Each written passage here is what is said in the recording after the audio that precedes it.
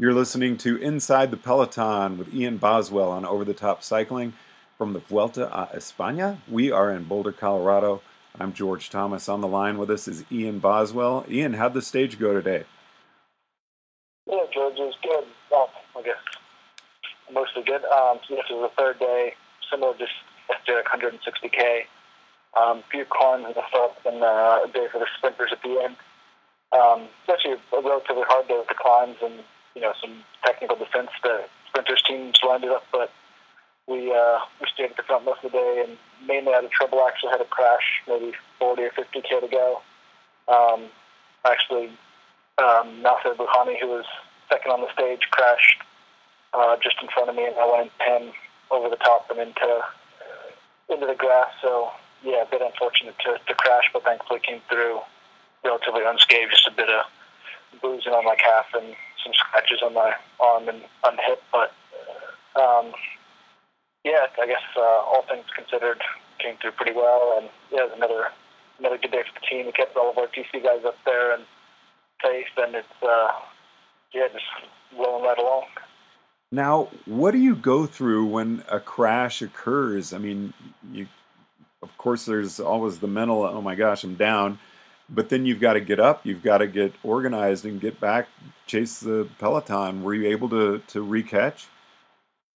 Yeah, so today, when I went down, the race was pretty full on. So, first thing is I stood up and just notified the cars on the radio that I had crashed, just in case I did have bike trouble. They were ready to give me a new bike if I needed, or a tire or anything, a new wheel. But the bike was actually all fine. So I just stood up, kind of did a quick self-check, make sure that everything's still intact and nothing's broken. And same with on the bike, just make sure your bars are still straight and your tires are, or your wheels are still true and tires are there. All pretty quick, so it's kind of just instinct almost. And then jumped back on the bike and started to chase. And since there's a few other guys involved in the crash, we were actually able to catch back up to the Peloton not too long after. And the Peloton had some headwind coming back along the coast, so yeah, we regained into the field, and it's all pretty kind of just part of the job, I guess. Especially if you're okay, it doesn't really even go noticed, because then I was at the back, because I was coming back in from the crash, and so it's like, oh, we need bottles, so before you can get back into the pack, you're loading up on bottles and bringing them back up to the guys at the front. So thankfully it was, like I said, just kind of a minor crash. It was pretty high speed. It might be a little bit sore in the morning, but no lost skin. No, wait, you're kidding. You're coming up from a crash, going by your team car, and you load up on bottles to get to your teammate. That is awesome.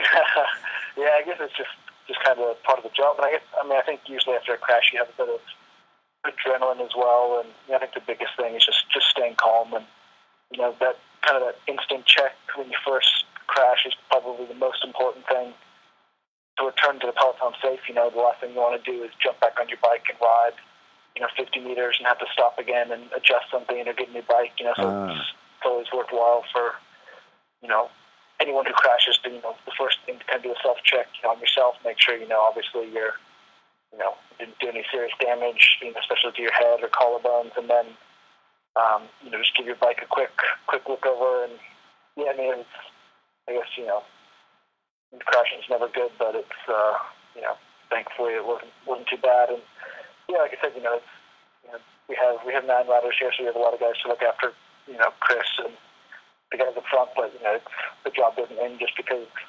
you crashed. So get some bottles and get back up to them and provide any sort of help they need. And then what do you do? I mean, team bus, where and when do you get cleaned up? When you get back to the hotel?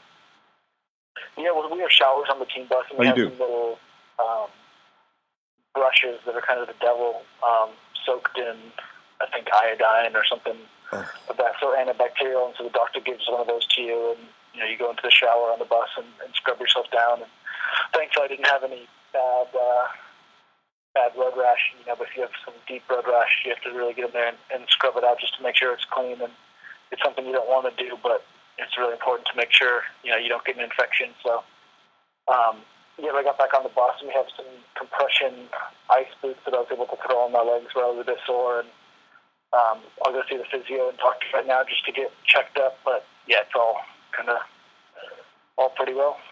And so what's coming up tomorrow? Tomorrow we have a long day. It's I don't know if it's actually a pretty hard little finish in the last 5K. There's a climb, but I think it's a 215K stage, so it's a long one. So it's, even though you've crashed and you're kind of like, oh, it's a bummer. It's really important to make sure you stay on top of your recovery, with massage and getting food right away back in the bus and resting up as much as possible because there is another day. Ian, I know you're crunched for time. I really appreciate you taking the time to chat with us, and I wish you all the best of luck tomorrow and a speedy recovery this evening. All right. Thanks, George. Inside the Peloton with Team Sky's Ian Boswell, Over the Top Cycling, I'm George Thomas in Boulder, Colorado.